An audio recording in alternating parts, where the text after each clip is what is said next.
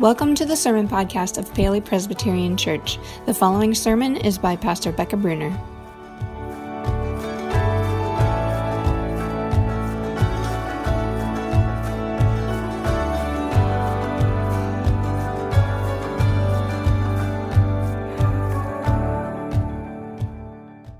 As Christmas is just now, 5 days away,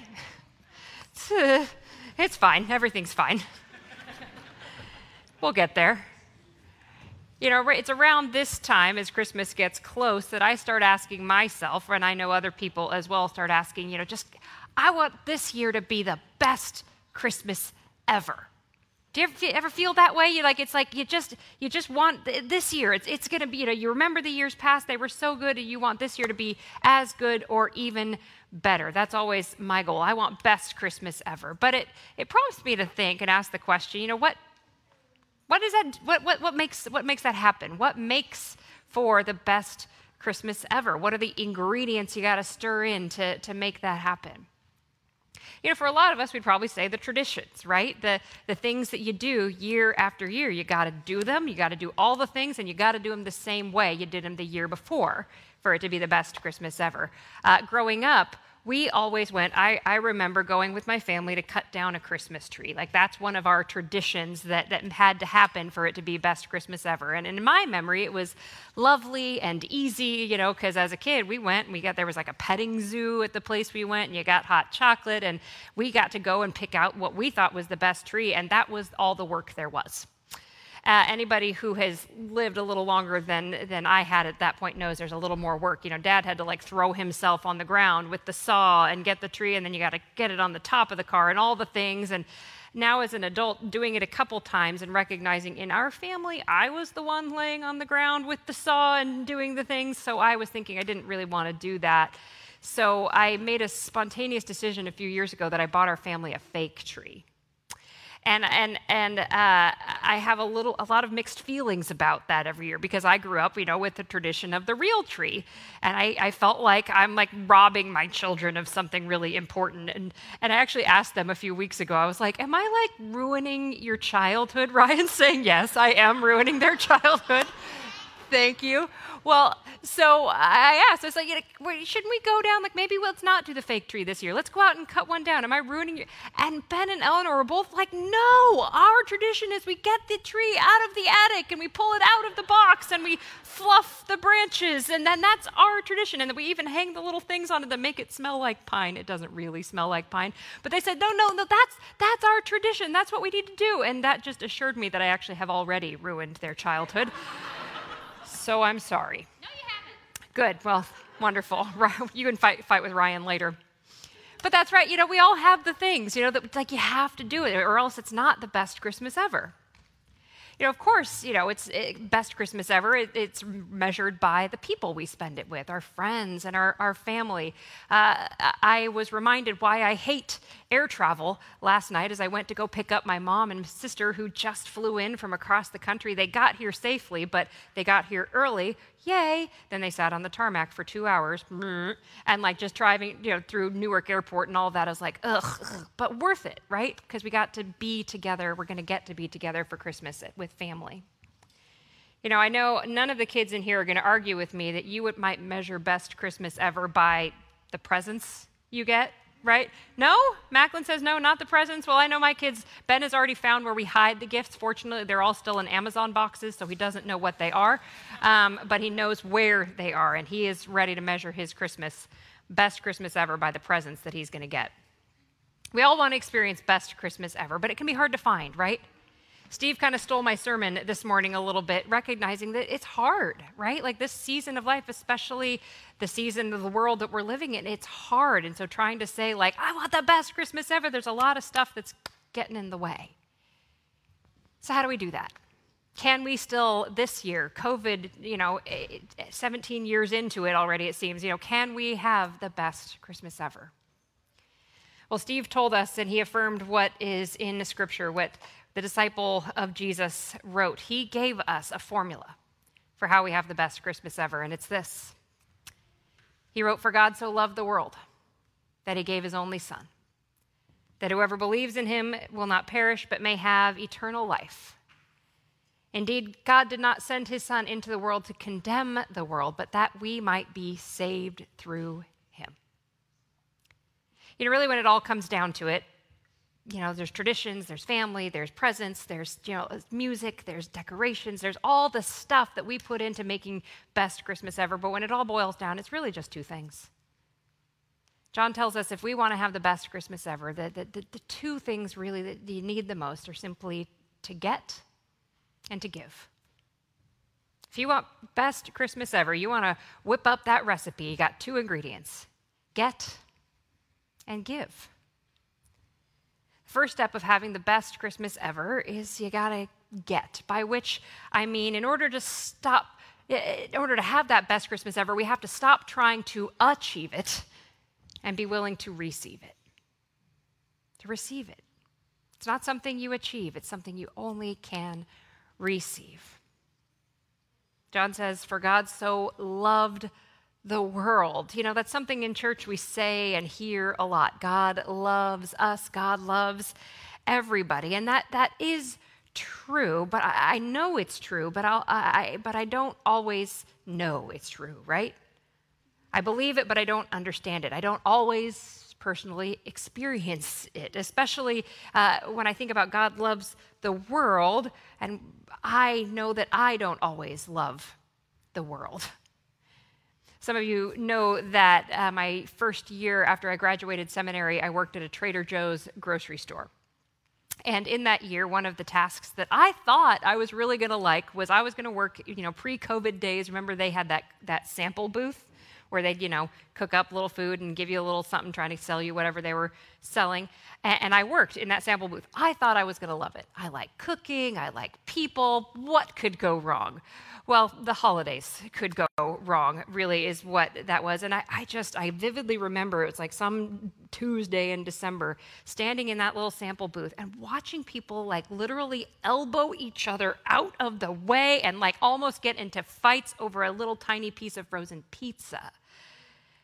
And I just, standing there in that booth, watching people just get so cranky and yucky with each other, just day after day, I have to admit, I started to just kind of generally not like people.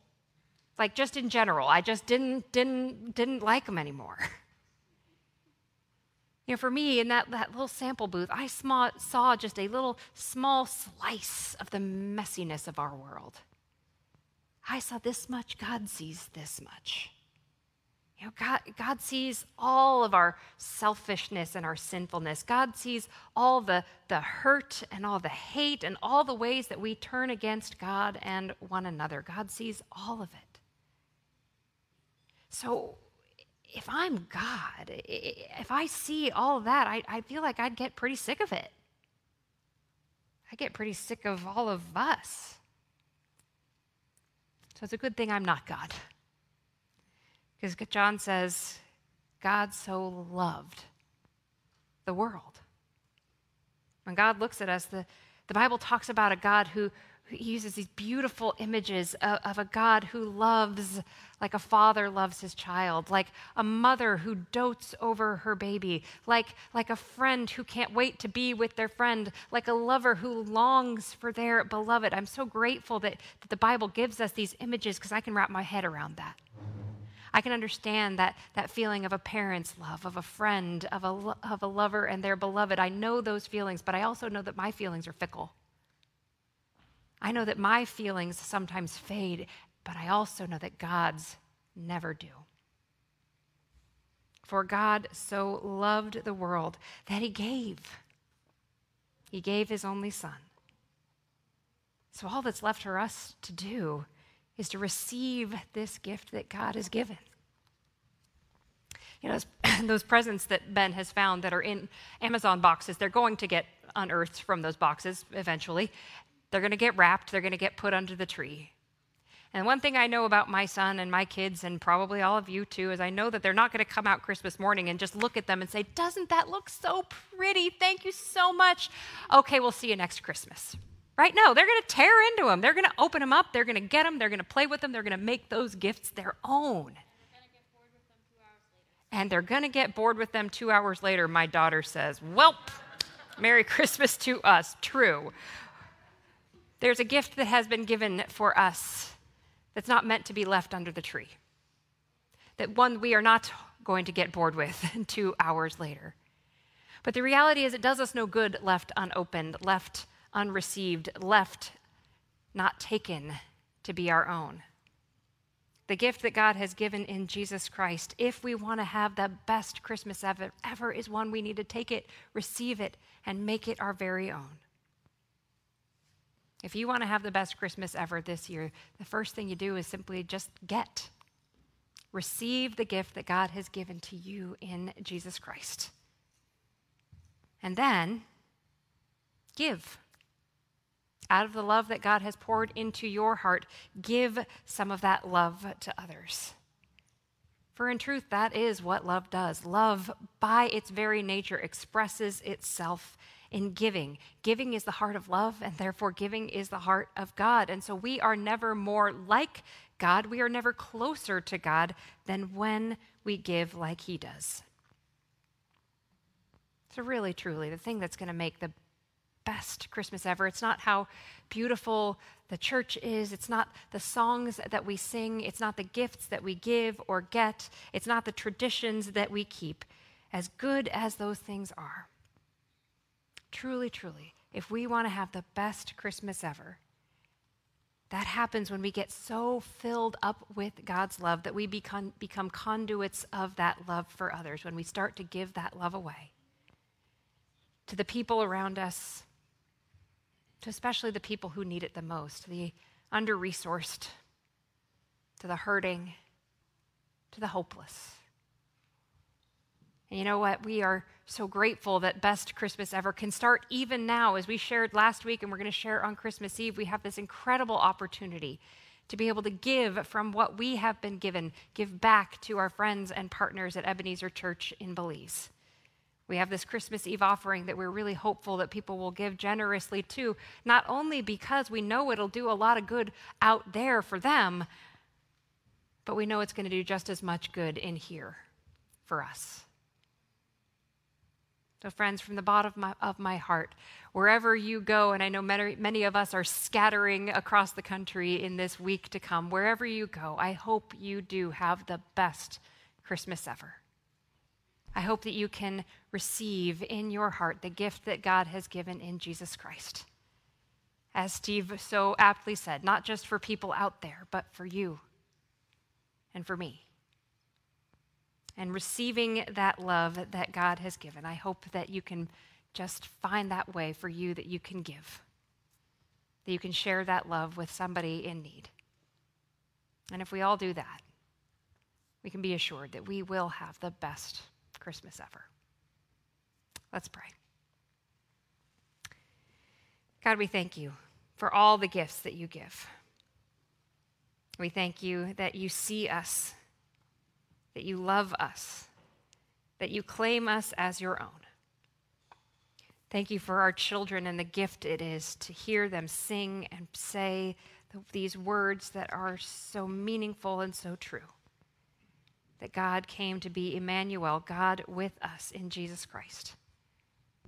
And that's something we can celebrate today, but every day, that we are never alone. So Lord, we lift up the needs of our hearts and our world to you. You came and you were born into a world that is in that day just as broken as it is in this day. You came because there was a world that needed the hope that you have to give. So whatever our circumstance, whatever we face, we pray that that hope may be ours and real and true, and that we might be able to share that hope with those around us who need it even more. All this we ask in the name of Jesus, who taught us when we pray to say, Our Father, who art in heaven, hallowed be thy name. Thy kingdom come, thy will be done, on earth as it is in heaven. Give us this day our daily bread, and forgive us our debts, as we forgive our debtors.